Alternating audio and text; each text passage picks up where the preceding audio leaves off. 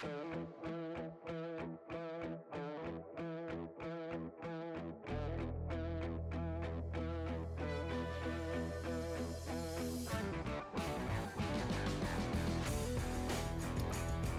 is Podflix, episode 201. I'm Nish. I'm Paul. I'm Willie. All right. We're... Yes, indeed. And there's Penny. Yep. This is how we start on New 100. Fourth member. Washing water bottles in the background and just butting in. Just chiming in. Yep. Nosy All teenagers. All right, here we are. We're starting in the next 100 episodes. Hopefully, we'll get through these faster than what are they? It took us about 2 years, maybe less, to do our first 100 episodes, and then 15 years or so to do the second 100. I think the next 100 are going to come in somewhere in between that, somewhere in between. All right. Did we used to announce the dates when we would be like, "Hey, it's Sunday, December, Absolutely. whatever." That's 100% we did.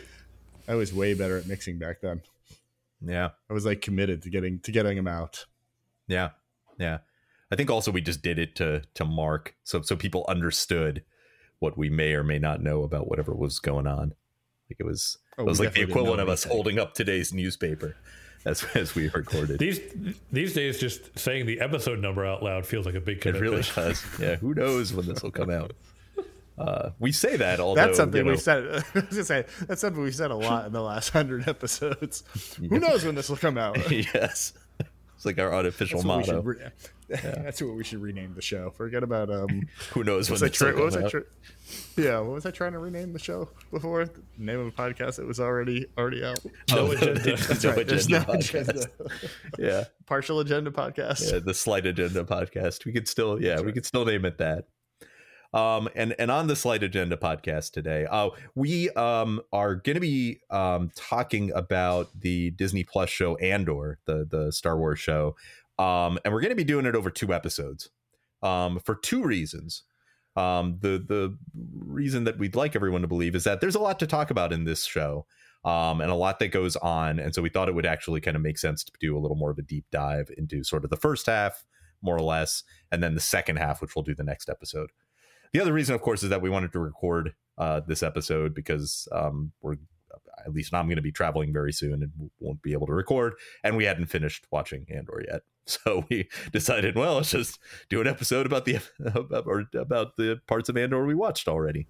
So I've been meaning to bring up with you guys that we should re-examine our policy of radical transparency on the show. I was going to say the same thing, Paul. I was like, hey, way to be pros about it, guys. Let's just hold back the curtain.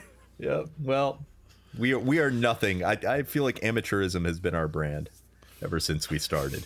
I want to continue that. It's only been 15 years. Yeah, you want that for an amateurism is our brand. That's right. Now that is truth and wait, that sounds bad. It sounds like a porn. Yeah, it's fair. Well, only if we said busty amateurism is our brand. Okay, so I think in this episode we're going to go there are 12 episodes in Andor season 1, and I think we're going to go through episode 7, I believe. That's kind of a point that's sort of a good break, and then in our next episode we're talking about episodes 8 through 12. So that is what we will be talking about today. So let's do it. What the fuck, right? We said we were going to do it. Let's fucking do it. So Andor, the titular character Andor is, of course, Cassian Andor, who is one of the main characters in the Star Wars movie Rogue One, which came out, I don't know, I'm going to say 2016. Oh, I was going to say 2017. I'm pretty sure that. So like, I think I'm way under. Yeah. See, Price is Right rules, though. Here's my thinking, and I'm probably wrong, but here's my thinking. I'm pretty sure Force Awakens came out in 2015, and then Last Jedi was 2017. Rise of Skywalker was 2019. So I'm pretty sure that like Rogue One was in the off year, and then Solo was in the off year. So yeah, you're right. Damn it. Yeah, it's becoming my favorite. I think I'm starting to like Rogue One. I've rewatched it a couple times. Rogue One's great. I'm starting to like it more than Empire. I don't, but I can see that. I feel like that is a defensible position, in my opinion. I haven't seen it in a while, and I'm getting more and more interested in rewatching it once Andor finishes up. I feel like it'll make Rogue One a lot better. Yeah. So one thing to talk about, we'll talk about this more probably in the next episode once we've watched the whole season and go over, I imagine the next episode we'll talk about not only episodes 8 through 12, but sort of our impressions of the season as a whole once we've gotten through all of that. But my understanding is that Andor is set to be a 2-season show. So at the end of season 1, we will be halfway through sort of the story they're trying to tell of basically. Does he live? I mean, yeah. I don't think it's a spoiler to say he lives, considering he's in Rogue One, and this is a prequel to Rogue One. Although I like the idea that the second season is a time jump to after Rogue One, and he's just dead.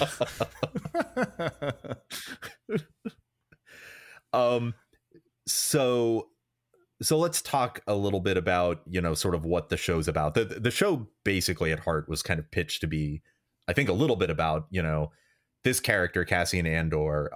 When you see him in Rogue One, he is, you can tell that he's got, probably some kind of like roguishness and like more than that, some one-ishness. Yes. No, I mean like some, like you can tell that there's like, he's kind of like a bit of a rule breaker in his own way. Like you can tell that he has that part to it. He's a bad boy. Yeah. Oh yeah. He's wearing that leather jacket, riding around in that motorcycle the whole time. I haven't watched Rogue One in a while. I'm right? Sure, let's go with it. Yeah, why not? I may be thinking of Grease, which is I always get that in Rogue One confused. Same movie, basically, right? Basically, Rogue One is Grease without musical numbers. So they end the same way. Yeah, they're completely the same way. I don't know. Can I just say when to get us slightly back in the ballpark of the rails, when they announced that this was coming out, I was super not excited for it. I was like, this sounds like they are trying to make something out of nothing, and I was like, I don't even know if I'm going to watch it. And then like they kind of kept talking about it, and I was like, I'm still not that excited, and didn't watch it when it first came out, and went back. I mean, we're watching it now, quite a while after it aired. Boy, was I wrong about this. The only reason I watch it is because people kept saying like, you got to see the show. It's great. Yeah, this show. I mean, well, we're obviously only talking about the first half this time, but like this show is on like numerous like critics like best of lists for like best shows of the year, like on like top 10 lists and stuff like that, which I'm not even sure I don't think you could really say about The Mandalorian. I'm right now 10 episodes in, so I still have 2 episodes to go, and we're not talking about some of those episodes today, but it's hard to compare this to The Mandalorian because they're very different shows. Like The Mandalorian gives you like the fun part of Star Wars, and this is not that. But this show is, I would have to say, like in a lot of ways, the best Star Wars show. Like, I don't know. It's hard for me to, just laying my cards right out there to begin with. It's hard to say it's not for me. I agree. Yeah. But if we're just kind of putting parentheses over the first 7 episodes, and whatever, I'm on 9, right? So Andor to me is a show, and let's see how it pans out and yada yada yada. But like the first 6 or 7 just felt like really great sci-fi. Like it happened to be in the Star Wars universe, where Mandalorian was like, this is a Star Wars show. Like, we have Star Wars characters, we have things, we have Yoda, we have the Force, we have Jedis. Like, this is not this is like good sci-fi that happens to be in Star Wars universe. I agree. It was like the first thing I picked up when it started. Yeah, I was thinking about that, and like this isn't totally true. Like what I was gonna say was like I feel like this is the show most of all that someone who isn't really into Star Wars could watch and enjoy. And I think that's true. I mean, obviously, like there's stuff that you wouldn't get quite as much, and there's like little references here and there, and like some of the characters, if you know Star Wars, you know they're gonna pop up later, like Mon Mothma, for instance, or like someone like that. But like, but otherwise, like I agree with you. I think it's just this one goes a long way, I think, towards, at least in this first season and what I've seen so far, of just like delivering on like what I've always wanted, of just like some separate story that happens to be set in the Star Wars universe. Mandalorian was that for a while, and then kind of started weaving way back into like all the Skywalker stuff, which, you know, some of which I liked and some of which I didn't. But in any case, let me go back and talk a little bit about what the story's about. So the story is basically about how did Cassian Andor come to be who he is in Rogue One? How does he join the rebellion? How does he become this person who is extremely committed to the ideas and the ideals of the rebellion? And the Cassian Andor that we start out with on this show is someone who absolutely is not committed to those ideals. He is someone who is, basically he's a thief and kind of someone who is just kind of trying to make his way in the universe, like for himself, basically trying to just kind of live his life. Like I wouldn't say that he like doesn't care about anybody, because there are obviously people he cares about, and we'll see that, but he has no ideals beyond just kind of like making sure that he's alive and that the people he cares for are alive and doing okay at the end of the day. And that's pretty much it. And then these first 7 episodes, at once sort of what they basically do is they introduce kind of his support network, so to speak, or the people he knows. They kind of have an inciting incident into sort of how he gets, or how he's sort of forced to meet people who are involved in the rebellion. And then it takes you through sort of the first major event that he takes part in.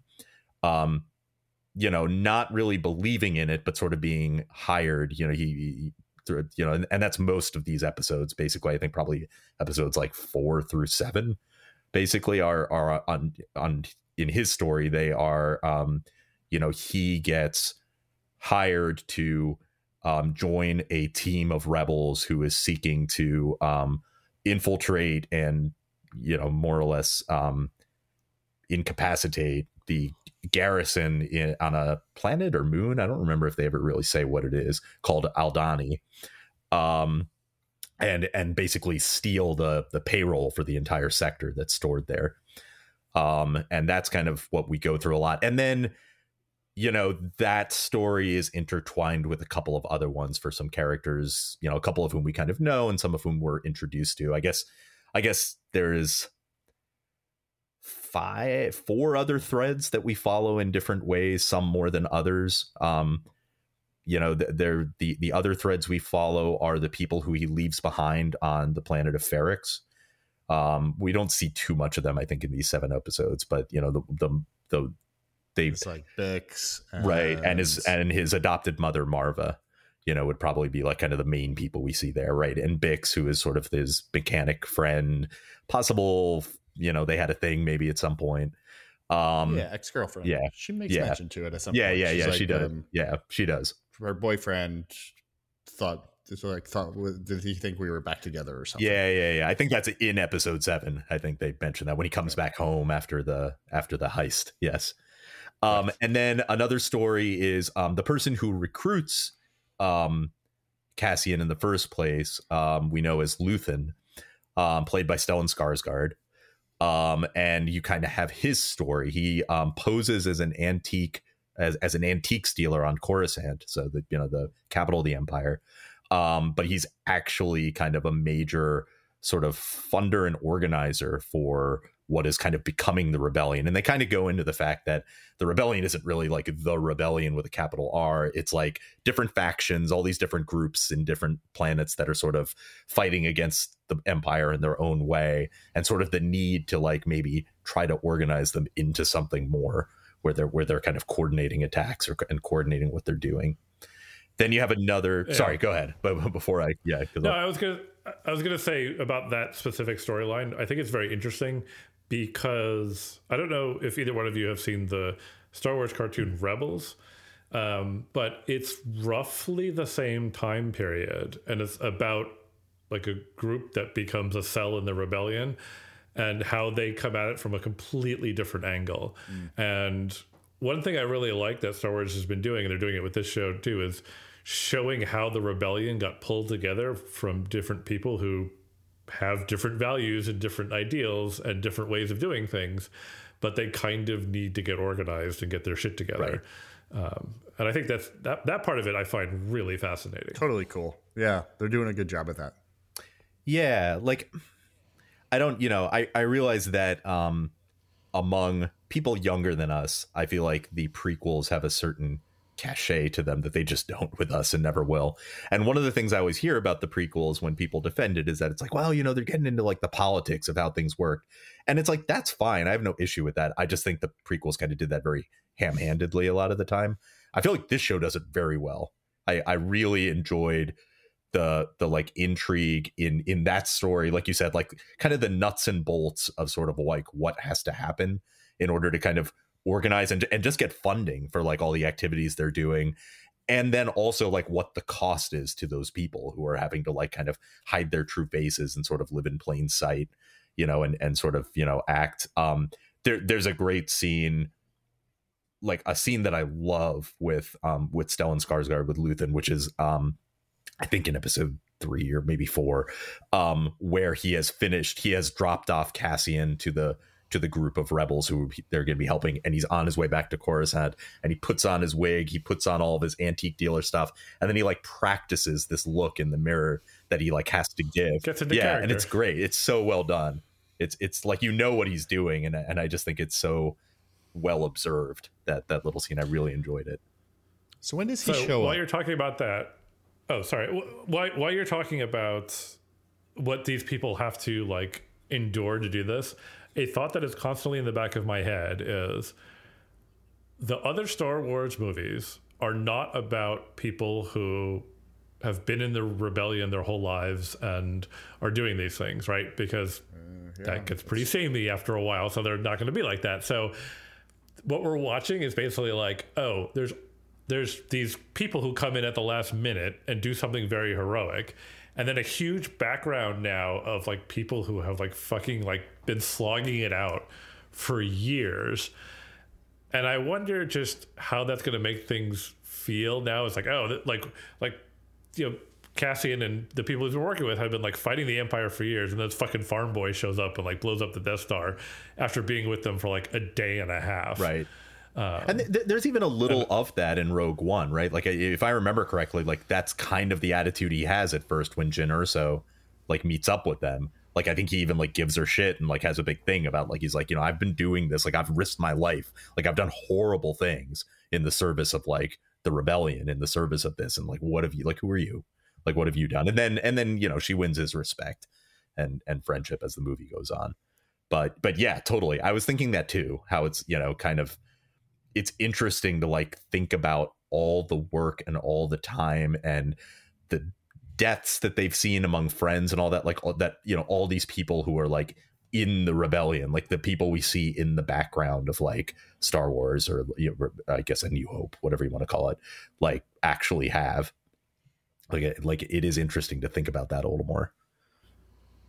What episode did Stellan Skarsgård show up? Was it 2 or 3? 3, I believe, is when he actually shows up. He might show up a little bit in episode 2. I think at the end of 2 when he lands is when he like gets there, and then he's like on that little like ferry thing with that like other guy, the guy who like keeps talking to him and asking him questions. I like that guy. I like him too. If we're going to talk about the first 7 episodes, the first 2 to me were like nothing really happened.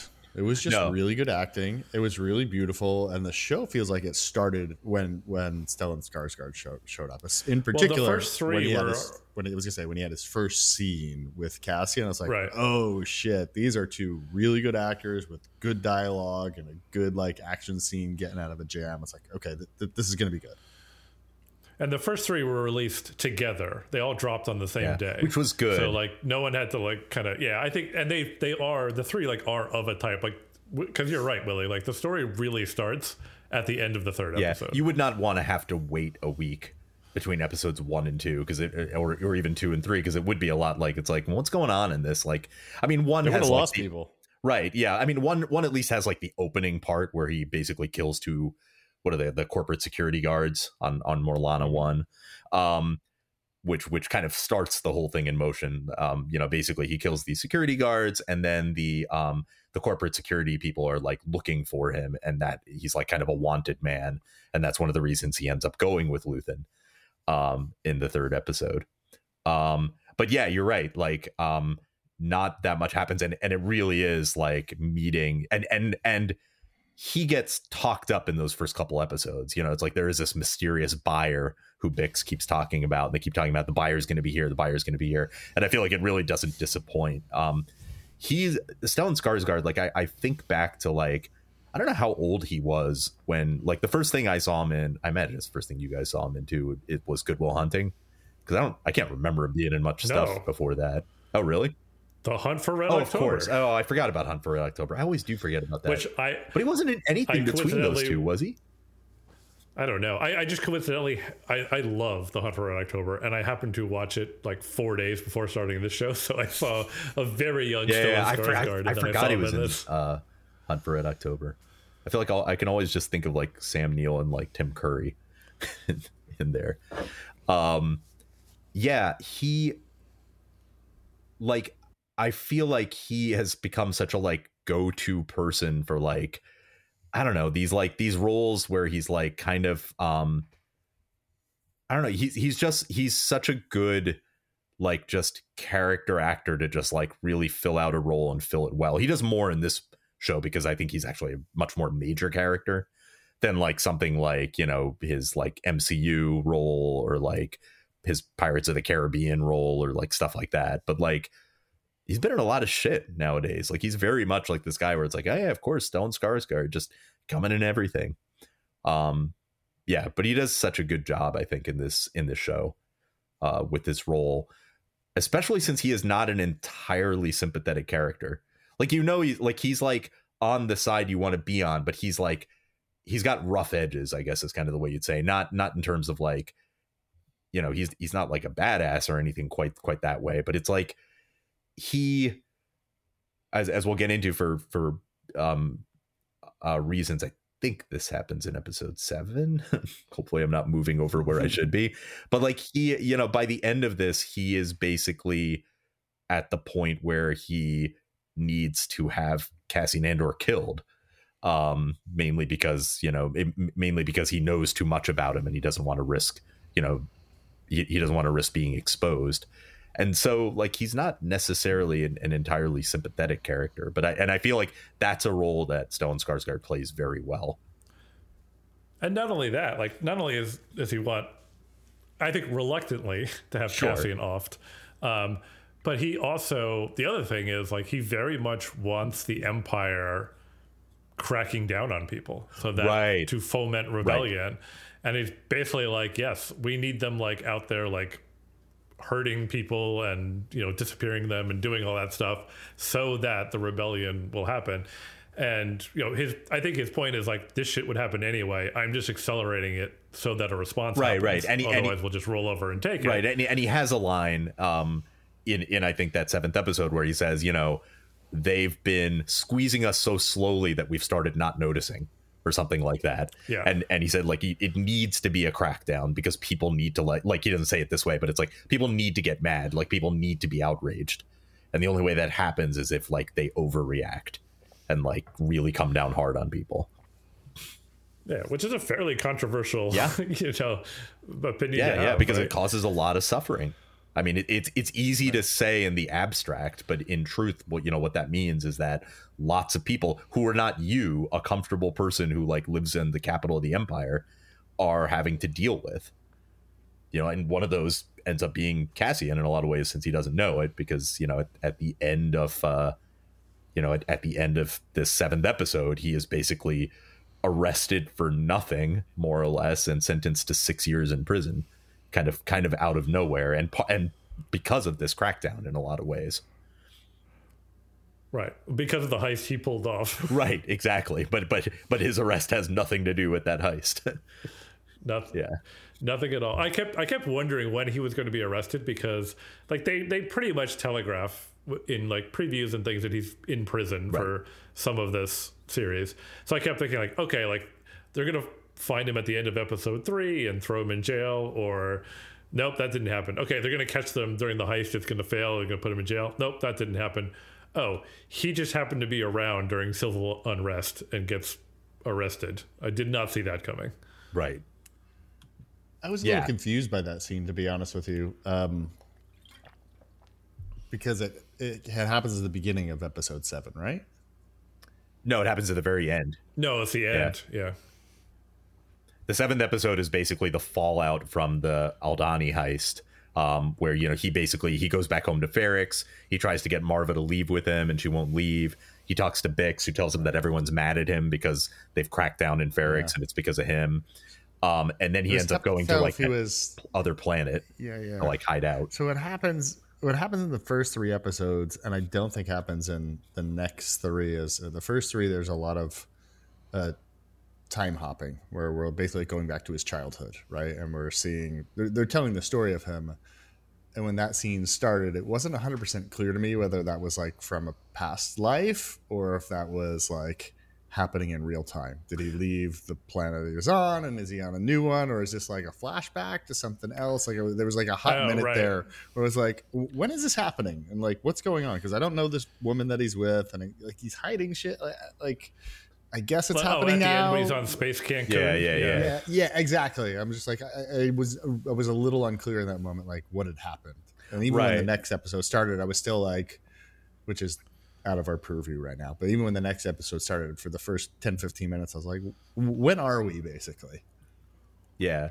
And that is worth noting. It's good that you kind of mentioned that in the first 3 episodes, I think it goes away after the first 3 episodes, but in the first 3 episodes, there is like a whole nother series of flashbacks to Cassian's childhood when he was just called Casa, I think. And like, basically he lived on this planet called Minari, and Kenari. Kenari, you're right, Kenari. And was basically like part of like kind of a tribe, more or less, of like kids. Like it looked like there were like only kids there. Didn't it seem that way? I don't know if that was due to some kind of seemed like a little Lord of the Flies. Yeah.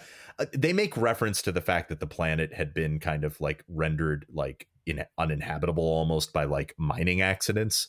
And so maybe this is like a post-apocalyptic thing where like the only people left are like these young kids who have like formed into tribes. They don't really get into the details of that, but he is part of this like tribe, that is like, they're all like, I don't know, the oldest person there has to be like 18 or something.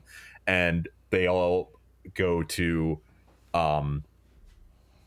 they basically go to explore a, I was going to say imperial, but I guess is it technically I think it's separatist. It's republic, because this is, I think, pre-empire.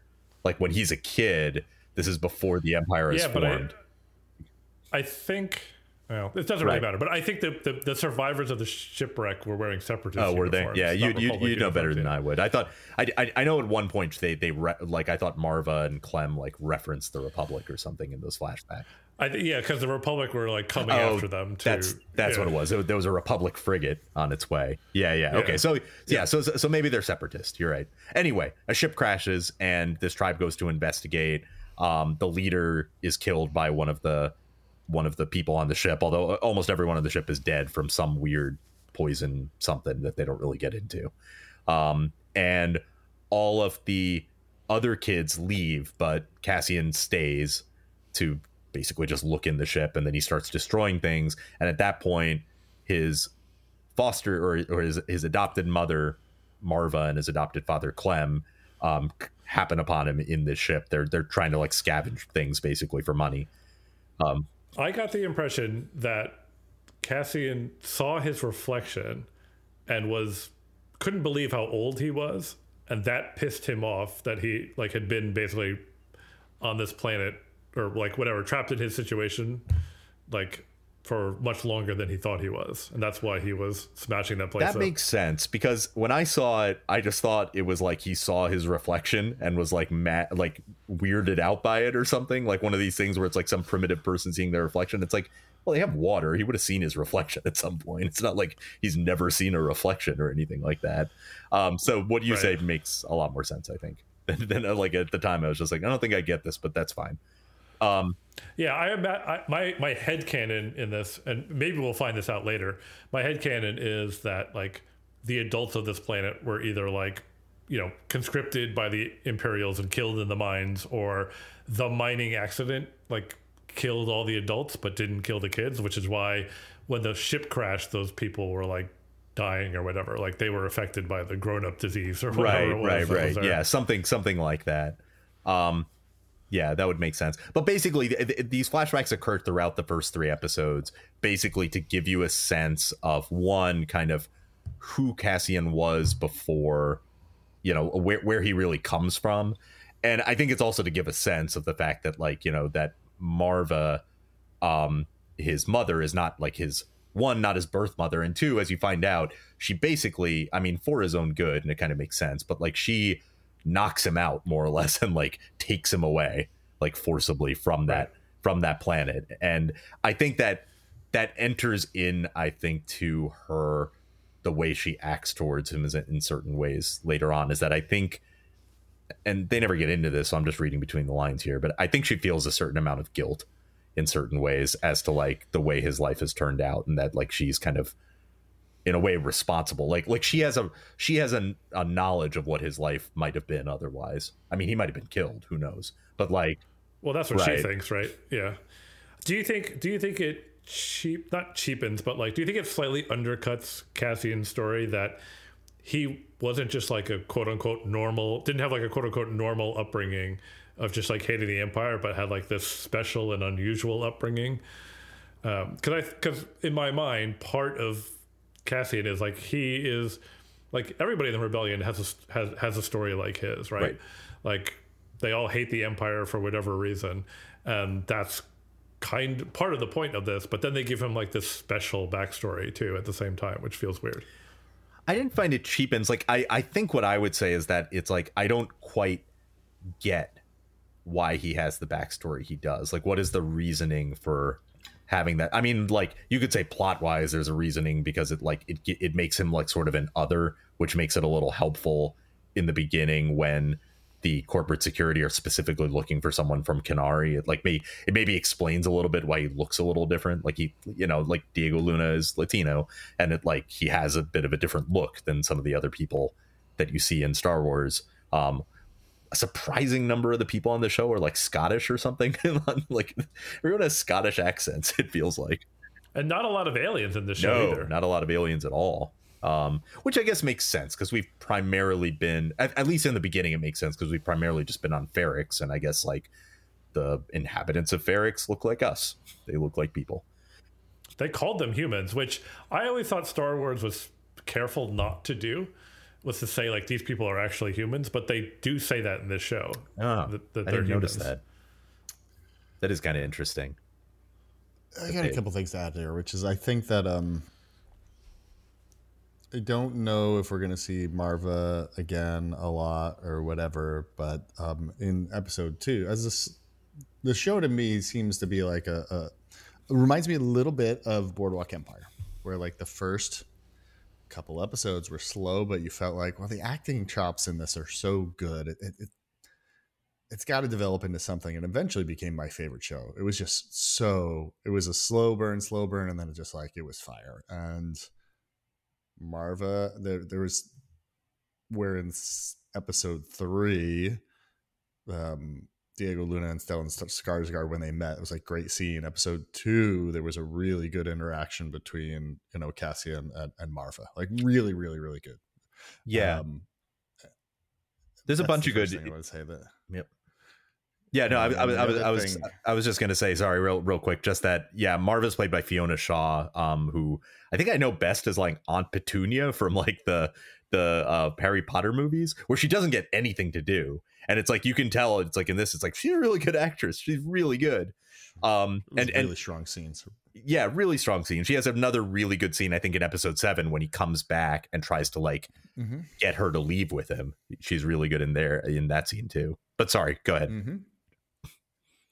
And then what I couldn't quite place, and I still don't think I have even where I am right now, is where Bix falls into the grand scheme of things, because she's also looks Latino also. I believe in real life she is. Adria, Arjona is Latin also, but like it felt like they're maybe both supposed to be from Canary together, or like I can't place how they know each other yet.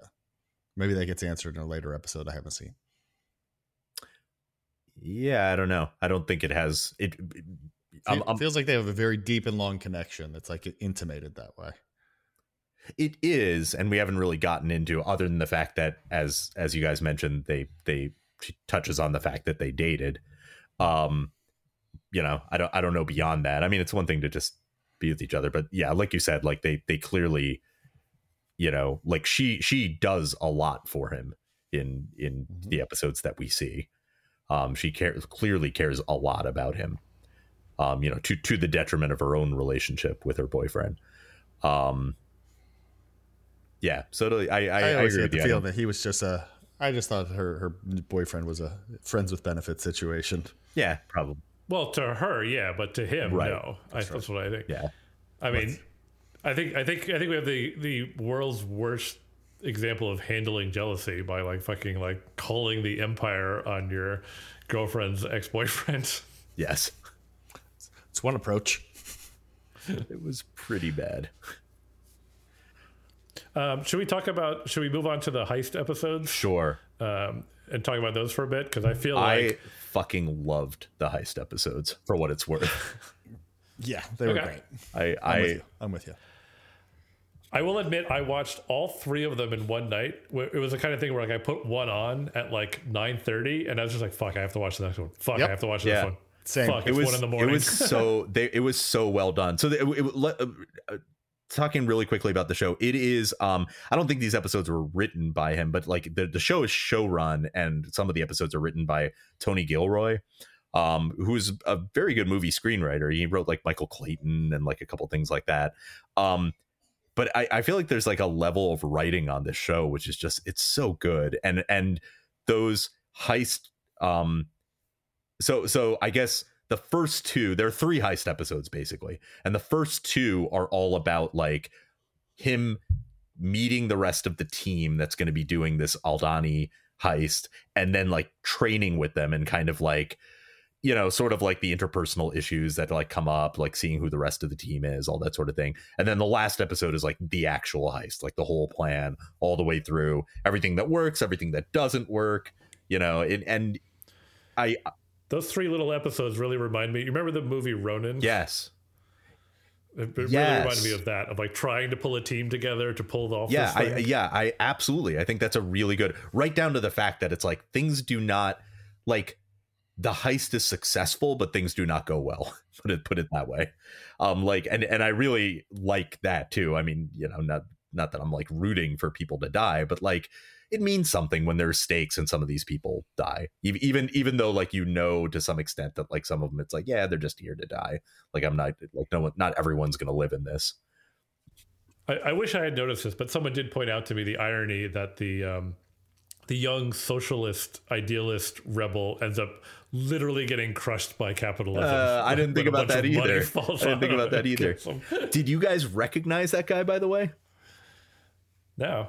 I thought, I was like looking at him, I was like, I've seen this guy before.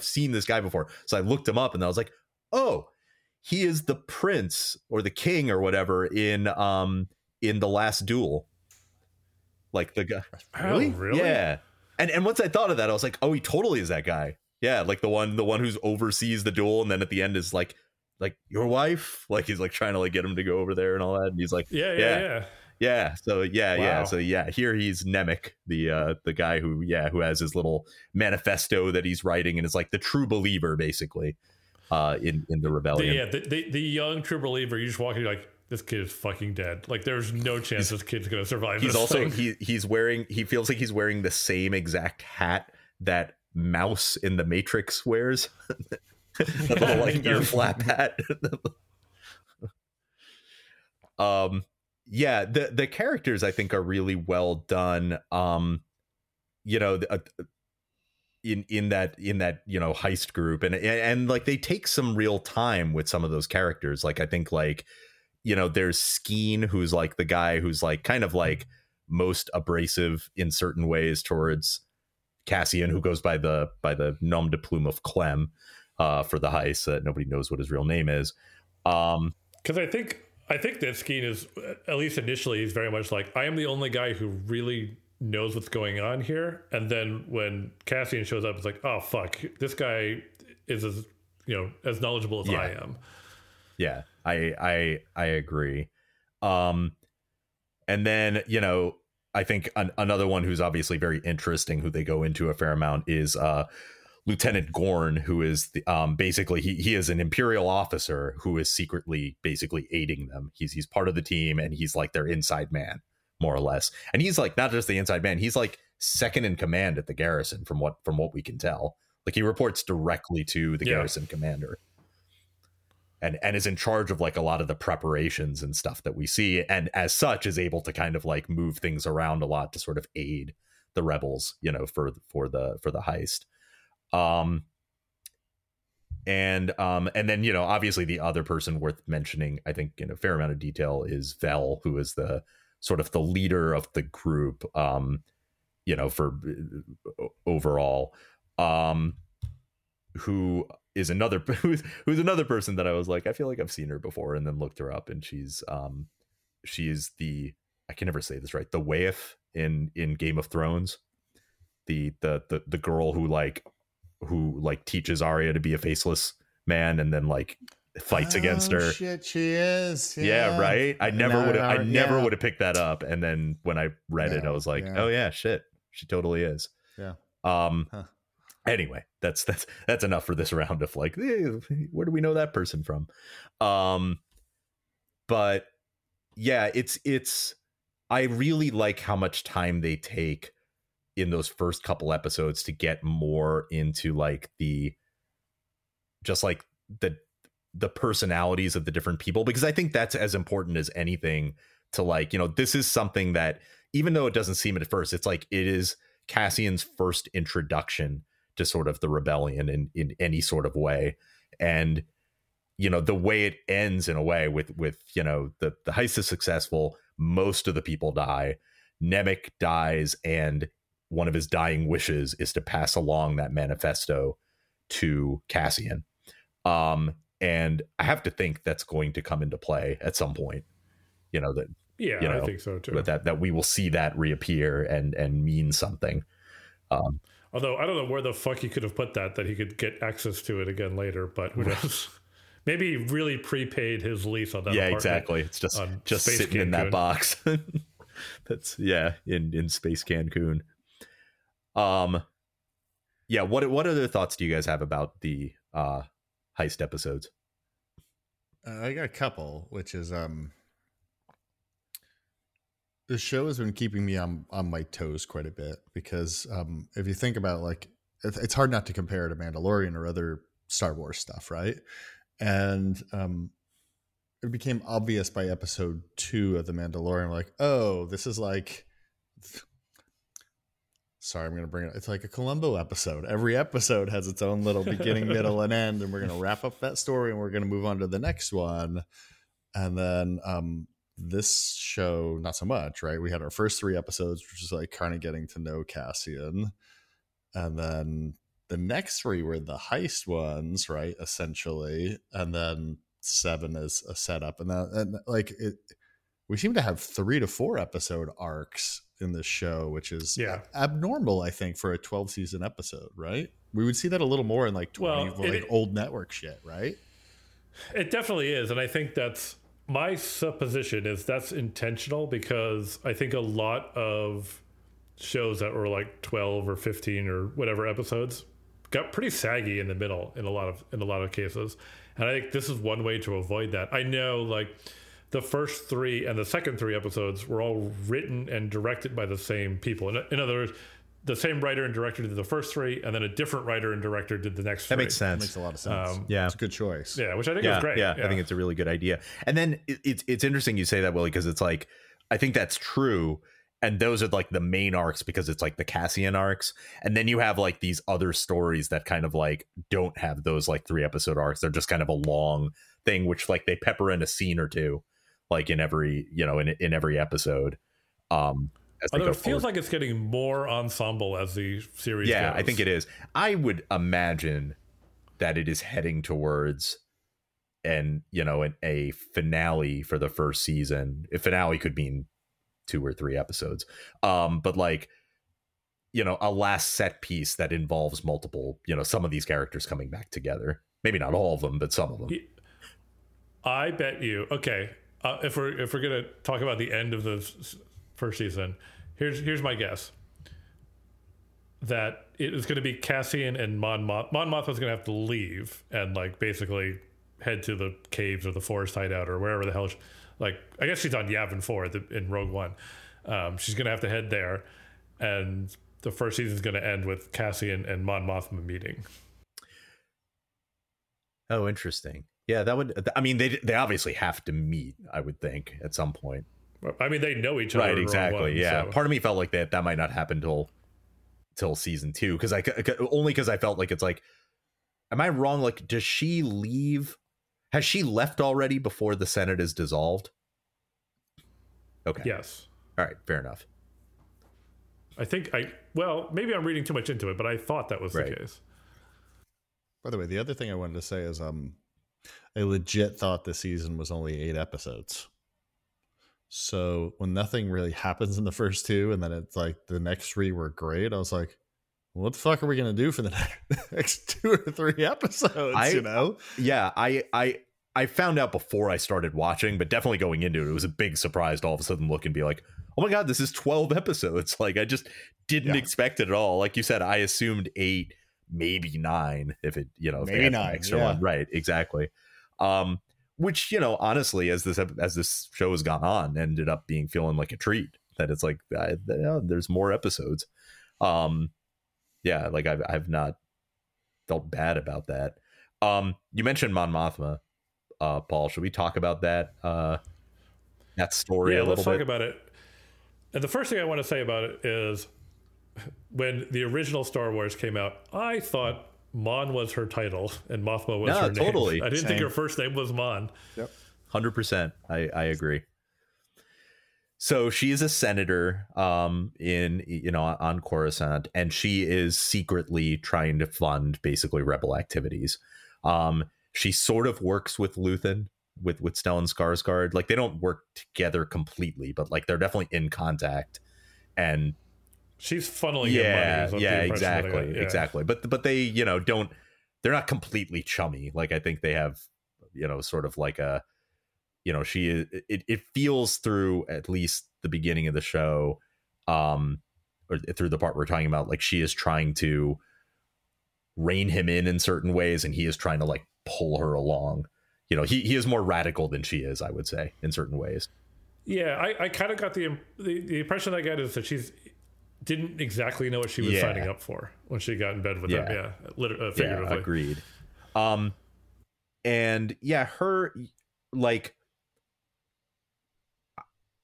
I think they spend the right amount of time, I would say, on her story, because I do think like there is a, her whole thing, because she is a senator, there's a lot of sort of like the kind of like palace intrigue kind of stuff going on with her. Like playing the game of like pretending to be one way, but in secret being another way.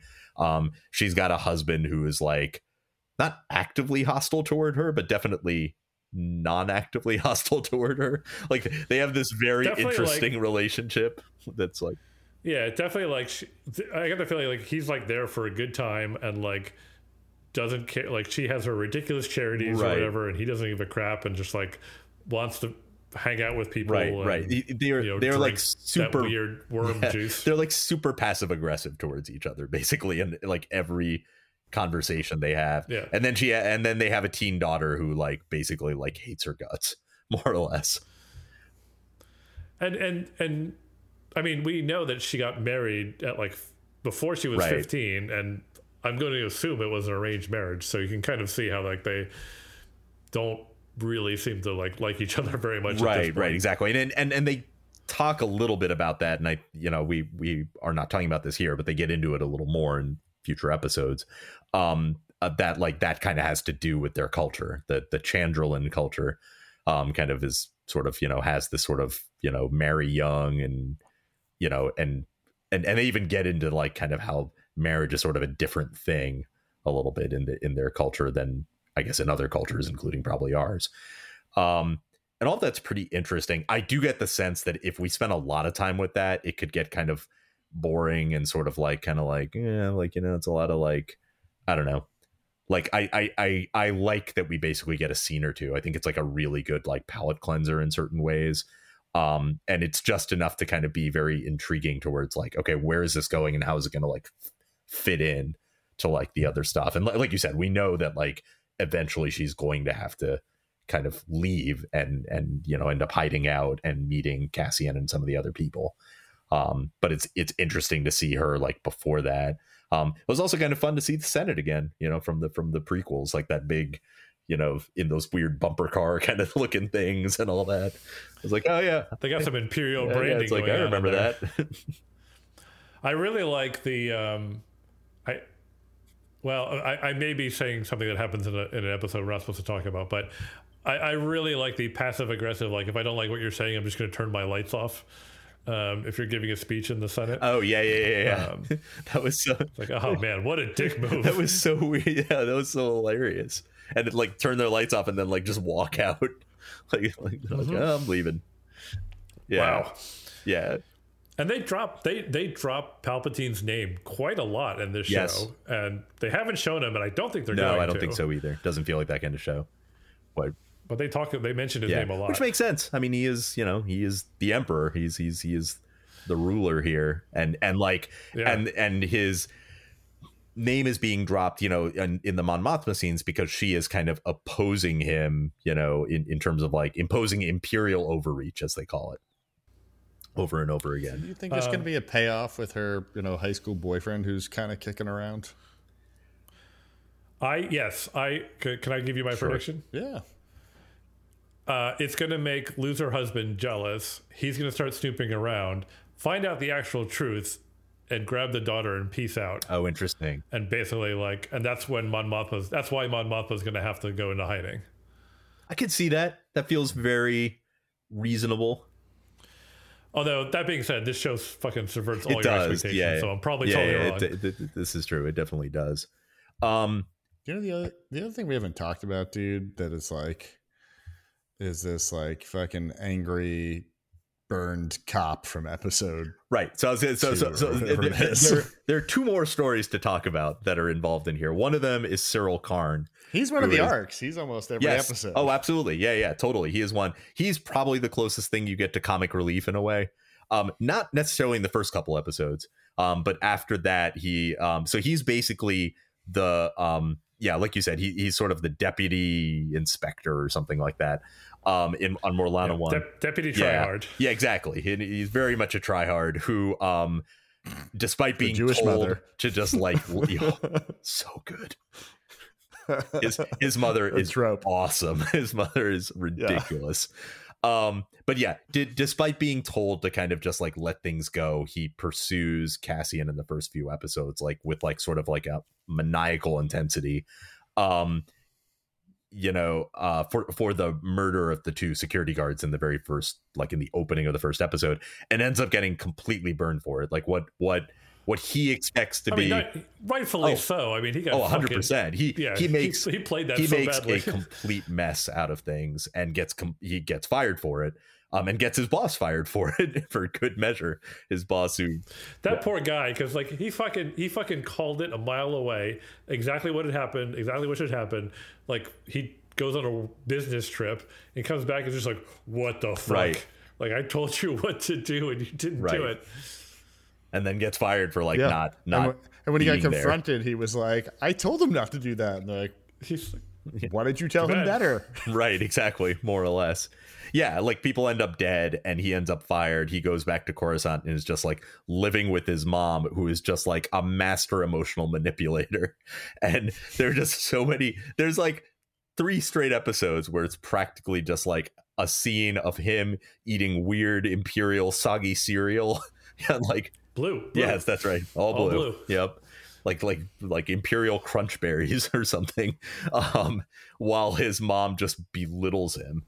So there is a cereal focused Twitter account that figured out what the cereal he eats is, and it is a limited edition like Trolls World Tour Tricks, but only the blue pieces. So some poor assistant somewhere to take out all the blue pieces from like 3-year-old bags of cereal, had to get all the blue out of there. But that's what it is. That's awesome. Feels like it would have been easier to just bake some cereal and put some blue food dye on there. Like, get your Cheerios, get some food dye and some Cheerios, and call it a day. Yeah. They did an interview with the actor who plays Karn, and he's basically like, yeah, in my headcanon, Karn only eats things that are blue and never eats anything that's any other color.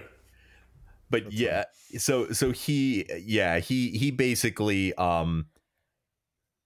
he just like is just this like wreck of a man who's been like ruined, like he's been ruined by this. He eventually gets a job at like what's it called, like the Bureau of Standards or something like that, like basically this boring ass bureaucratic job through like family connections, which his mom never lets him forget. Fucking Uncle Harlow. And then like and then who I hope we never absolutely meet. I hope he's just absolutely but like still cannot let go in his head of Cassian Andor, because it's like, you know, partially because he's such a tryhard and partially because it's like, well, this is what ruined his career, basically, like this fucking guy. Yeah, and you know, in later episodes, which might be past episode 7, like that kind of starts to dovetail a little. His story starts to dovetail a little bit with the final arc, I think, that we haven't mentioned up to this point. Yeah, let's talk about the ISB. Yeah, which is exactly the inner workings of the ISB, the Imperial Security Bureau, and our sort of point of view character in there is Dedra Meero, who's kind of a relatively new supervisor. I think she's like a year into the job from like working somewhere else, but she's like very ambitious and also very good at her job. Like she's very perceptive, and it kind of shows her pitted against some of the other supervisors. And what she kind of believes and what is true is that the rebels are more organized than the ISB and the Empire thinks they are in certain ways, that there is an organized effort at the very least to steal and use high-end Imperial equipment. And not only that, but they're doing it in a way where the ISB would be blind to see it because of the way they operate. Right, exactly. But she is sort of picked up on this. She basically has to like, right, so she has to like break the rules, as it were, to find the bigger pattern. And has this like skirmish with another supervisor who was basically like, don't screw with me, and she totally outmaneuvers him. Yeah, absolutely. For her superior. And this will probably be the last time I do the where is that guy from thing. I'm sure you could figure that one out, Willie, because he's pretty easy to tell who that guy is. Major Partagaz, the guy who's like the supervisor at the ISB, is also. I remember who you're talking about.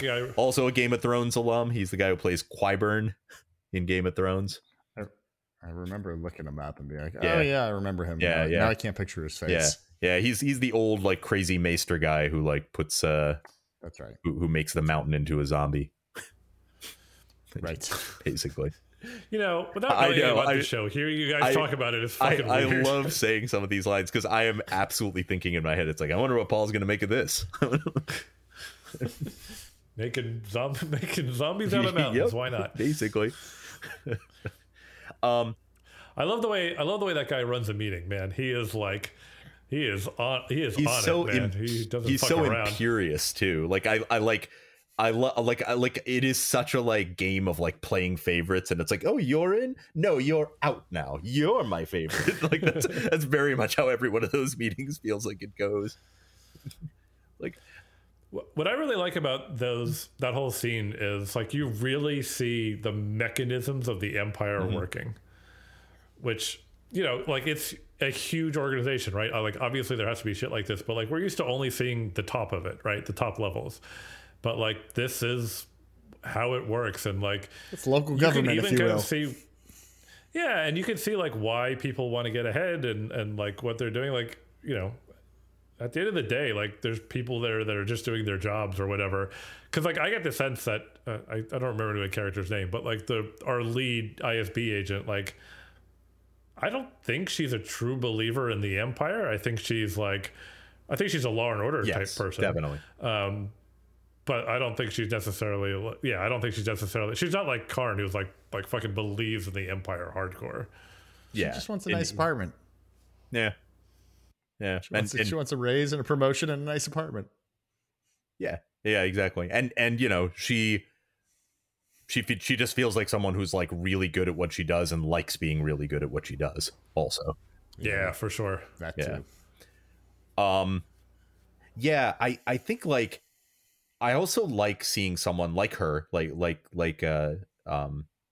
Dedra and some of the other people as well in the ISB, not all of them, but like some of the other people, where it's just good to see people who are quite competent at their job in the Empire, because we're kind of used to seeing people who are not competent. And it doesn't make sense that everybody would be incompetent. So it's like really good. It's like, no, these are people who are actually very good at their job. If there's any undoing that they will ever have, it's just arrogance, basically, right? And just kind of like, you know, failing to account for things. And in a certain way, she is not arrogant. At least in the fact that she, you know, does not dismiss out of hand the idea that the rebellion would be fairly organized and actually like kind of be fooling the Empire in certain ways. And I think there's another reason that they're undone too, which is like their sense of we are going to pit everyone against each other, and like there's no sense of like let's work together. They create like a super competitive environment so that which the rebels exploit, right, by crossing boundaries that they won't cross because they won't work together because nobody trusts anyone and everybody thinks everyone's out to stab them in the back. Right. Yeah. Which by the way, I know I'm shooting out a lot of theories. I got one more for you. Her assistant, who has now like spoken up a couple of times to her surprise, I think is going to be a case of like I think is either going to make a play for her or turn on her in some way, in the sense of like, oh, she did too good of a job of teaching him how to get ahead and how to advance. There's definitely something brewing there, because he's very good at his job and he's been very supportive of her. But yes, I mean, he's got to be pretty ambitious too. Yeah, I think especially so. There's the scene which again might be in an episode past episode 7, like it might be episode 8 or something, where he speaks up during like a major meeting of like all the other people, and he's like kind of in the back, but he like speaks up to support her and makes a good point as well. But it's like definitely a thing where it's like, oh, like feels like you really kind of took a chance there. I feel very left out, guys, because Paul's got the he's like predictions man today, and Nish is hey, it's that guy from that other thing. I don't have a What's your deal? What's your date? What's your thing? I got nothing today, guys. I feel very left out. Maybe you can answer a question for me, which is like, how the fuck has the Empire not invented fingerprinting yet? That like Cassian can basically like just use a fake name, and it's like, yep, that's your name. We're not going to check it, and like we're going to send you to prison, and it's like, yep, that's your name, Keith. Nice to meet you, okay. Clem, Keith, whoever the fuck you are today. Yeah, I thought of that too, because it's like definitely a thing where it's like, I get the idea that like it's so far flung that just from like names, like he might not be in their database and like stuff like that. But he was in prison before. Right, exactly. It I agree. It feels weird that it's like, yeah, how do they not know this is the same guy? Yeah. that was and I don't have a lot of criticisms, but the other small criticism I love the other show is it's kind of weird that at the beginning he can like travel between planets, but then like is immediately stuck on Ferrix and like can't get off world. Like that's basically his problem, is he can't get off world, no matter what. And like they kind of show him getting stymied, but like it also kind of felt contrived. Yeah, I think there is a little bit of like, and this comes up in other places too, which may be in episodes that are further than what we're talking about. But like, I am a little, I'm curious to know how far Ferrix is from Coruscant. Let's just put it that way, because characters go there and then are like back, and then it's a little bit like, it's like, well, like how long a trip is this? How long does it take to get anywhere in Star Wars? I'm never clear about how long it takes. Either. Like, it's do true. people You spend had an the problem hour in with- hyperspace? Do they spend a day? Right. I don't They know. have You had the hyperspace, problem but I with don't know. Kenobi. Right. Yeah, we definitely talked about it in Kenobi, but it's like, to be fair to Kenobi, it's not just Kenobi. Like, it's like, I mean, I think, have we had this conversation? Probably, right? Maybe we had it when we talked about Kenobi as to like how long in A New Hope, like how long were they on the Millennium Falcon before they got to Alderaan? Like how long was that? Was it a month? Was it a day? Like I have no sense of like how long they were there and like what they were doing. It was long enough to play some chess and learn a little bit about the Force. That's all I can figure out. Right, and like Luke fucking flies from Hoth to Dagobah in the X-wing. It's like is he just like sitting in that chair for what, 3 days or something? Like Right. Exactly. Like how long is that? How long were they doing that? Yeah, they really kind of allied like how long people might be anywhere, and it's not a major part of the show, but it definitely like occasionally does come up where you're like, well, how long was all this? Like where, like how long did it take Luthen and Cassian to get to Aldhani? Like I don't know. Yeah, and there's a lot of planets in this series. They're all over the way. I have one more question for you guys. So I guess Tony Gilroy really likes doing location subtitles, because he did them in Rogue One and they're doing them in here. Did you guys know what the 5 BBY meant when it showed up at the beginning of the series? Did, only because I've like read stuff before for Star Wars that's used the BBY acronym. But that is the only reason that I know it. Nope. So BBY stands for Before the Battle of Yavin, which is the battle at the end of Star Wars, that at the end of A New Hope. So yeah, so 5 BBY is basically, this is taking place 5 years before the events of A New Hope, that before the battle where the first Death Star is destroyed. Yeah, that seems to be a pretty major thing they use. Like, yeah, go ahead. Do we know how old Mando is? Is he like at this time frame? I don't think. Is he like a baby? Is he like in the show? Is he like 30s, or is he like normal people age, or like? I don't think we know explicitly how old he is. You could probably he's not 80, right? But I don't know if he's like human years or what his story is. Right. Why do you ask? Like, is he out there somewhere? Is that what you're wondering? Kind of. Who are we going to see? There's definitely not a smell of a Jedi in this. I don't think. I don't think there will be. But no, this show would take place somewhere around, I don't know, 18-ish years before Mandalorian does. So my guess is, like, if he's out there, he's still like 12, ultra radicalized and like an adolescent, with his crazy Mando cult. Right. Yeah. I hope that we don't see any more. There's no crossovers or like cameos or anything like that in this series. Yeah, I agree. I mean, only ones that actually make sense for the story, like Mon Mothma is a major character. Jimmy Smits. Yeah, I mean, I guess that would make sense. I still hope we don't see him, like unless it really is something where it makes sense. But like you said, that would make sense since he's also a senator. Yeah, I mean, it's one thing I've really liked about this show is just, that it hasn't like done a lot of like really fan servicey stuff. And you know, I think we liked fan service in certain ways when it got done. Like I didn't mind, like the second season of The Mandalorian was very fan servicey at times, but I thought they handled it generally pretty well, and so I was okay with it. And then, you know, we talked about the fan service. It hasn't been done so well. Like when we talked about Book of Boba Fett, we talked about like the whole Cad Bane part at the end, where it was a little bit like, it feels like they just threw this guy in there and then killed him an episode later. And it was like, yeah, just like, what is this? Do you think this show would be as compelling if Rogue One, if it wasn't a prequel to something that was out there? I think it would, actually. I've kind of forgotten to some extent watching it, like that this is the character that we will see in Rogue One. Like I know that's the hook, but like having gone a fair amount of the way through it, I feel like I've almost forgotten that that's like a thing that we're like going to work towards in the end.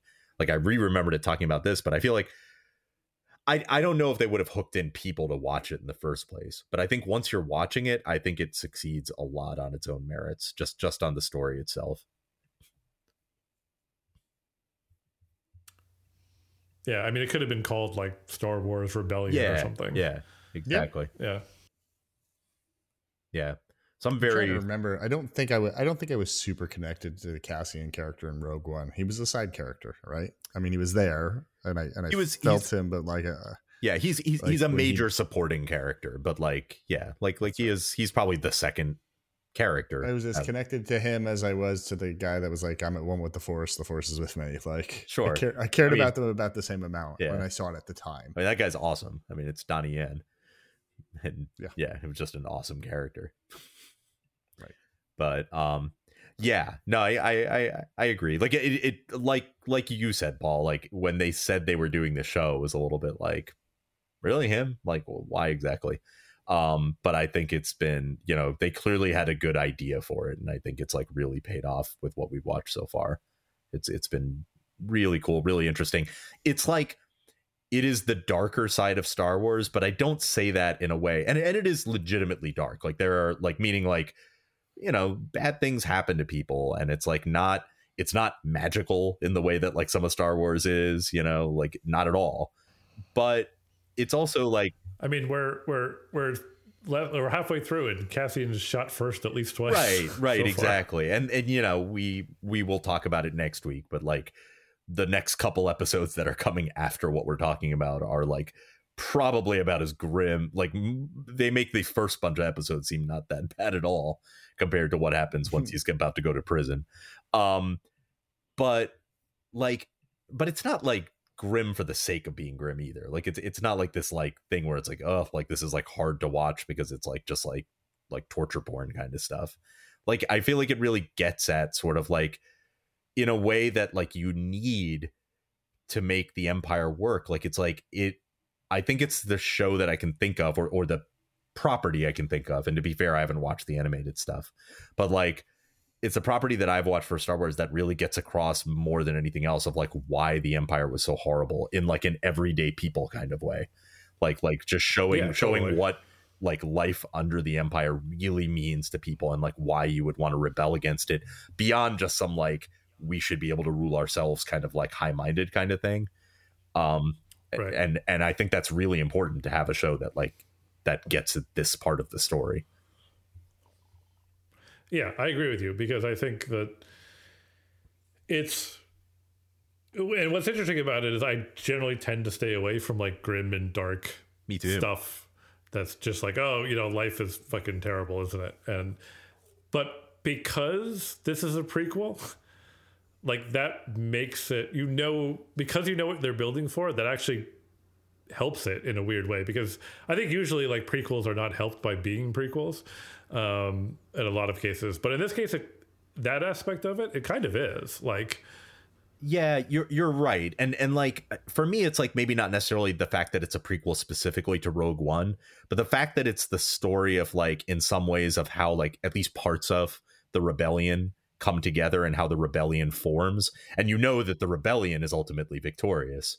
Like knowing that, I feel like it's like it levies like all of the darkness and like all of the really bad things you see with this idea of like there will always be some hope because you know what is coming out of this. Like, you know that something good eventually is coming out of this. Right. And like, even it, like, yeah, because if you didn't know that, like, this could very easily be a series where it's just like fucking depressing and like, yep, everyone's just going to die eventually. Right. And like nothing's going to happen, but you kind of know that's not going to happen. So, okay, that's right. Helpful. And it's the same thing that makes Rogue One work really well. But, another thing where it's like the same thing where it's like all of the people you root for die at the end of that movie. But like, you know that like what they're doing is going to end up like it is a very hopeful movie in the end. It ends with the word hope, for Christ's sake. But like it is leading towards like, helping the rebellion. It is the thing that directly leads to the Death Star being destroyed and everything that happens afterwards. I can't wait to watch that movie again when we're done with this show. I've been champing at the bit to do it. Yeah, I've seen it. Not since we watched the show, but I've seen it a few times over the last year. And other than the janky CG on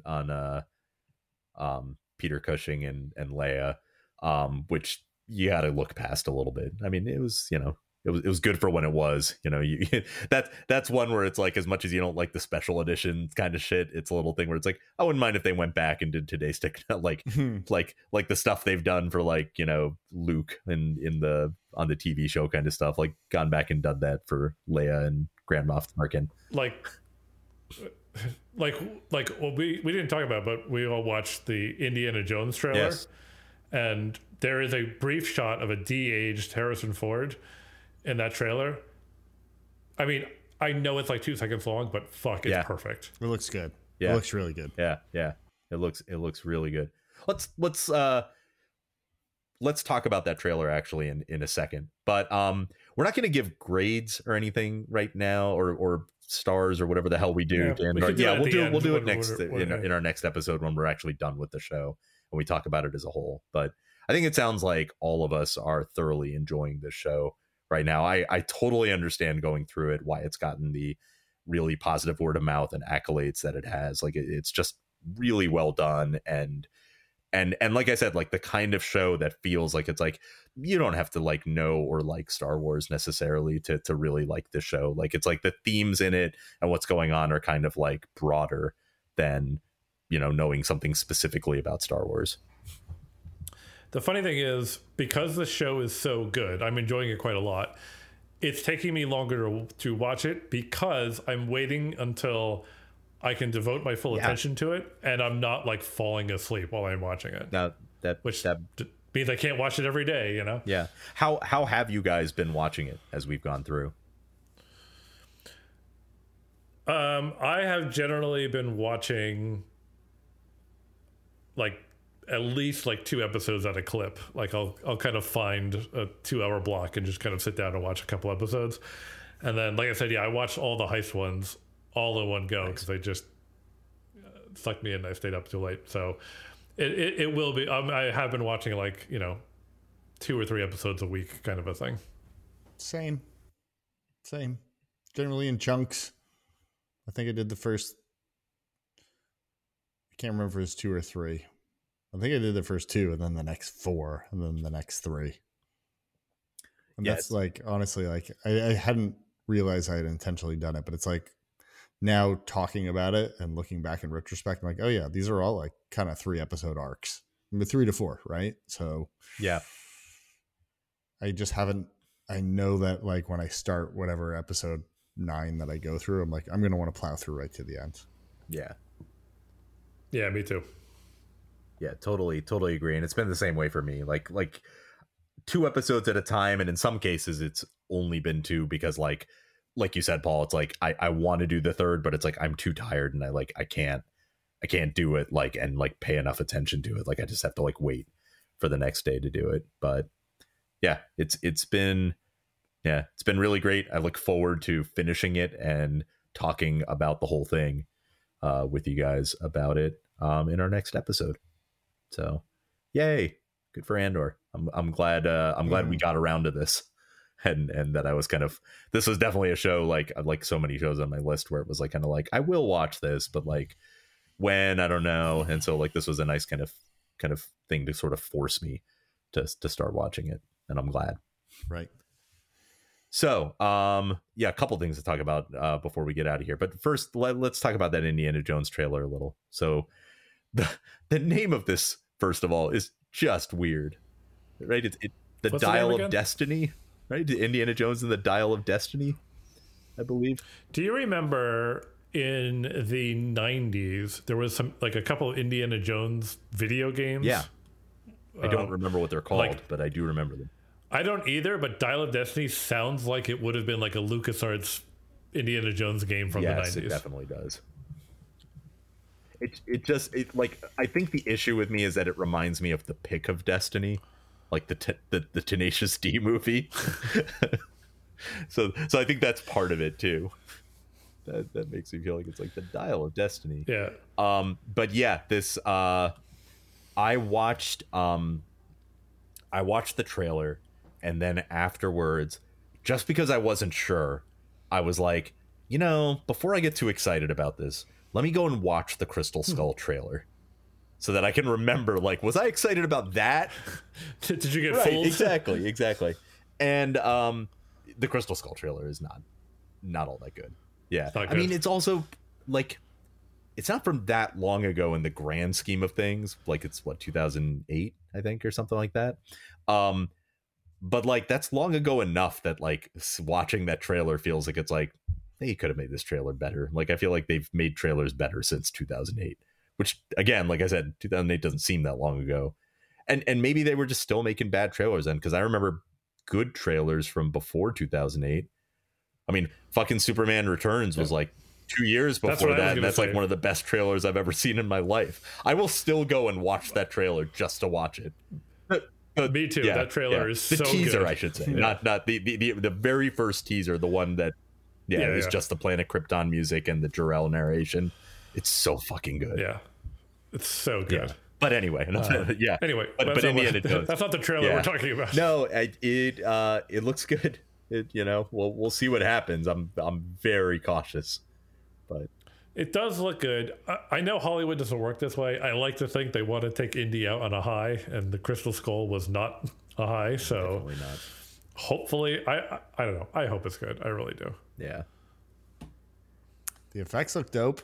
they It do. was like really, really good, and I don't know. Trailer made this movie look good. I'm interested. I'm going to see it. I really hope that we just like Control Alt Delete that Crystal Skull episode.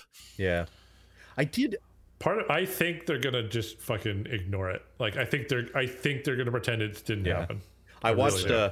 I watched that Crystal Skull trailer on YouTube, and then was like looking at the comments, and somebody commented, you guys have probably thought about this. I just never really thought of, like, this might be one of these things that everyone's like, yeah, like this has been talked to death, but I never thought about. But it was talking about, like, it's not in the trailer, but they were talking about the infamous fridge scene in Crystal Skull, and then somebody brought up the fact, well, it's like, well, you know why he survives that blast? Because he drank from the Holy Grail. He's immortal. That's right. I thought, maybe this isn't true, but I thought in the Holy Grail that that you like- can't, that once you go beyond the seal, it won't work anymore. no, I thought it wasn't like a one dose and you're done. Like I thought you had to kind of keep drinking. Oh, from maybe. it So does that mean that to stay alive? that night, like, he just drinks from it every once in a while? He's just like just Yeah, constantly like drinking he's from like it. every decade or so he's taking Yeah, a sip. maybe, that kind maybe. of a thing. Yeah. That's what we need. We need It's a weird web because- series that gets into what that guy did. What's really weird about that is like you clearly keep aging though. Yes. It's not like it's not like he was frozen in time at like 30 or whatever Right. he was. When he went in there. Right, exactly. Like that's kind of like Maybe he got there at 100. he was Maybe he was already old as balls he by was the time he got already there. a He was already really old. man. Been standing inside there. All of his buddies were spelling Jehovah with a J. I really wish I hadn't put this off for 40 years before I came looking for this. I did really enjoy seeing John Rhys Davies in the trailer. It's good to see Yeah. Sala again.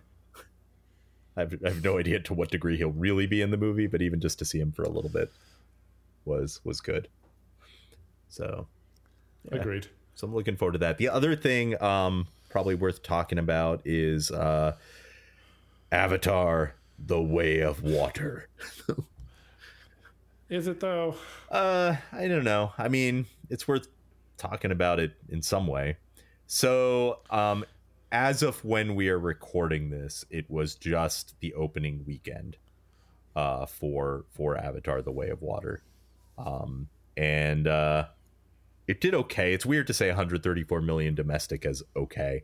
But that's not, I think it was expected to do better. I guess one question. Yeah, it's an expensive movie. One question. So the original Avatar was famously like did fine when it first came out, and then just fucking like people just kept seeing it over and over again, and it was like the top movie for like 2 months or something like that, which is kind of an insane amount nowadays. Do you think this one will have a similar arc? In other words, do you think that unlike some of these types of big movies, which do ridiculous numbers in their first week or two and then drop off dramatically, do you think this one will have a lower drop off, or do you think this will be ultimately disappointing at the box office? What's coming out? I think it'll be more like the first Avatar than a classic blockbuster. Like, to my surprise, which I prepped myself for this, but it still managed to surprise me. Like, I've seen a surprisingly large number of people on the internet losing their goddamn shit about this movie. Yeah. Like in a positive way? Yeah. Yeah, like this is like the best thing I've seen in a decade kind of way. Wow. Yeah. Wow like, is right. He's done it again kind of a thing, like, and I'm just like, really? Okay, I guess. And like, it feels like it's very much like, I don't know, maybe it's like a love it or hate it kind of a thing. Like people either really, really love it or really don't. But that kind of feels like what I'm seeing out there, and I don't know. I thought it would make a big splash. I would have bet money that it would be a big splash opening weekend and then teeter off quickly. But now I'm really less sure. And I think you bring a good point, Willie, which is like, what else is out there? Not a lot is coming out in the next couple of weeks. Yeah, like the big wide releases in next weekend are Babylon, the Damien Chazelle movie, which is not in the same range of like, should I see Babylon or Avatar? And the Whitney Houston biopic, which those are just different. I mean, everybody's going to be afraid of Avatar, right? Like, no one's going to be like, yeah, we're fucking coming out the weekend after. Let's put us up against Avatar. And then after that, you're into January. So it's like, then it's like a bunch of movies you never heard of basically coming out. No, the big time is coming up the week between Christmas and New Year's. You're gonna have a bunch of kids home from college. They are the people that'll go see this. Right. You're gonna have a bunch of people with time off of work. Like, there's gonna be a bunch of people that have their kids home that are like, I'm gonna take my kids to see it. I was gonna take them to see it this weekend, and Nolan was just like, let's do it over break. All right, let's do it over break. So there's 3 more tickets. Yeah. I don't think it's gonna do the same every week, but I think it's gonna have. To answer your question, I don't think it's going to be like 139 million, then like 10 million. I bet you it has a couple of like $70 and $80 million weekends coming up and some big days. Yeah, you think it's going to have legs? Basically, it's gonna last a while, which is but you guys remember like Cameron fucking Titanic. That's what I was gonna say. Titanic was just like felt like every weekend it was number 1 at the box office for Titanic, like 3 months. Barely fell off. I feel like I could have the numbers wrong, but it felt like Titanic like made like 50 million in its opening weekend, and then was still making 50 million like 6 weeks later. It just like made the same amount for 10 straight weekends. Yeah. People kept going back to see it. James Cameron. Yeah. I speaking of watching it over the break, Willie, I found out that my kid's grandmother is taking all the grandkids to see Avatar, including my kid, who has not seen the first one, and told me in no uncertain terms that she does not want to see the first one before she goes to see the second one. It's a 3-hour movie. I don't know how that's going to land. Yep, I mentioned that too, and she is 8. Yeah, I mean, ugh. Somebody better be willing to walk her out of that movie 45 minutes in and not go back. 192 minutes. Yeah. Longer than 3 hours. Yeah. Exactly. 3 hours was just like, Maybe it's different now because we don't use, cassettes anymore or VHSs I was gonna say, you can anymore. always tell by the number of cassettes were in the But I rental. feel like over 3 hours, you start pushing up on needing a third cassette. So there was a cutoff. Right. Yeah, I mean, I don't know if I can't think of a movie like maybe Dr. Zhivago had like 3 VHS tapes, but I can't think of one that did. I think it was still 2. Roots. Roots. Is it a movie? It's the only one I remember. It was like a box of movies. Yeah, because it was a big mini series. Yeah. Yeah. Basically like 8 That movies. like Ken Burns baseball. All right. Well, you'll have to give too. us the lowdown on Avatar, Willie, because Paul and I are not going to see it, and it doesn't sound like Amelia's going to see more than the first half an hour. I'm gonna end 40 minutes. I'm gonna end up waiting outside the theater to somebody walk her out so I can take her home. I Yep, can feel it it. sounds like it. Yeah, if you go to the one in Rockaway, there's a Panera right there, a Target. You can just hang out, get a sandwich. By the time you finish the sandwich, and the Tesla charger there too. By the time you get a sandwich, you'll be right on out. You'll be charged up. That's definitely true. See, my kids like mostly just see trailers because I show them trailers, so they haven't seen the Avatar trailer, or if they've seen a piece of it, like they don't care or know what it is. So I thankfully have not had anything like anybody, like, either of them asking me that it's like, can we see this or anything like that. It's a good idea. I'll show her the trailer, then we'll see how she feels Yeah. after that. Exactly. She'll be into it. Yeah, she might be. Yeah. I mean, it's bright colors and Right. you know, It's a lot of bright blue It colors. looks and cool. You know, it's like beautiful. a lot of the reviews I've seen, even though like I've seen quite a few reviews that like kind of say that it's like, yeah, it's got no story again, just like the first one. But like all of them still say that it's like looks fucking awesome. Like it's like the one thing I did hear is if you go to a high frame rate theater, the way that it ramps up to high frame rate and ramps back down again, it goes between 24 and 48 frames a second, and like pretty fluidly. And the review said it's very disconcerting how often it's ramping up and ramping down the high frame rate. So they recommended go to to a normal quote unquote theater. Yeah. Wait, That's whatever. weird. I don't It even know goes how you back and tell forth. in advance, but like in mid sequence, you'll just get like they said, like during an action shot or whatever, like you'll get like the hero shot of the sequence in 48 frames per second, and the very next shot is back in 24 That's again. weird. And it's weird. That is so weird looking. Which I mean, it's new. They're playing with the medium, but like that feels very I disconcerting. fucking hate high frame rate. Me too. And it's like I know it's like, you know, it's like the people who support high frame rate, like I always hear the argument of like, well, it's like, you know, it's like this is how you would have always wanted to see it. It's like, yeah, maybe, but it's like, but we didn't. And as a result, like it's like Right. the only thing I associate high frame rate with is fucking soap operas, and that's what it looks like. Right. Every time I see high frame rate, it looks like I'm watching a fucking soap opera, and that is not what you want someone to associate this with. Like, why are you Yep, doing this? I agree, 100%. Yeah. Ugh, it's the worst. All right. I'm gonna, since this is a little bit of a not normal episode, I'm gonna continue to be not normal and eschew for this episode, going through emails. No emails. I'll save emails for next week. I don't mean that we don't have any emails, but I'm not gonna go through any emails in this episode. I will save them for next episode. I think we've talked for a while. I want to get us out of here. But if you want to email guys, us, is that what you're saying? what? Are you saying I've had it with you guys? I mean, I didn't say that. You said it. Oh, great. Now we have something to talk about in Yeah, group therapy this exactly. week. Well, we needed something. If you do want to email us, though, you can email us at talktopodflix@gmail.com. So there's that. We got that going for us. All right. So this is the rare thing where we can say our next episode, we know what we're going to be talking about. It's going to be the rest of Andor. You just cursed us. It's not going to happen. This doesn't seem like it should be so hard. Whenever somebody says the name Andor, I always think, I hear the words and / or. I think, yeah, it's always like Andor, what? either or, Yeah. either or.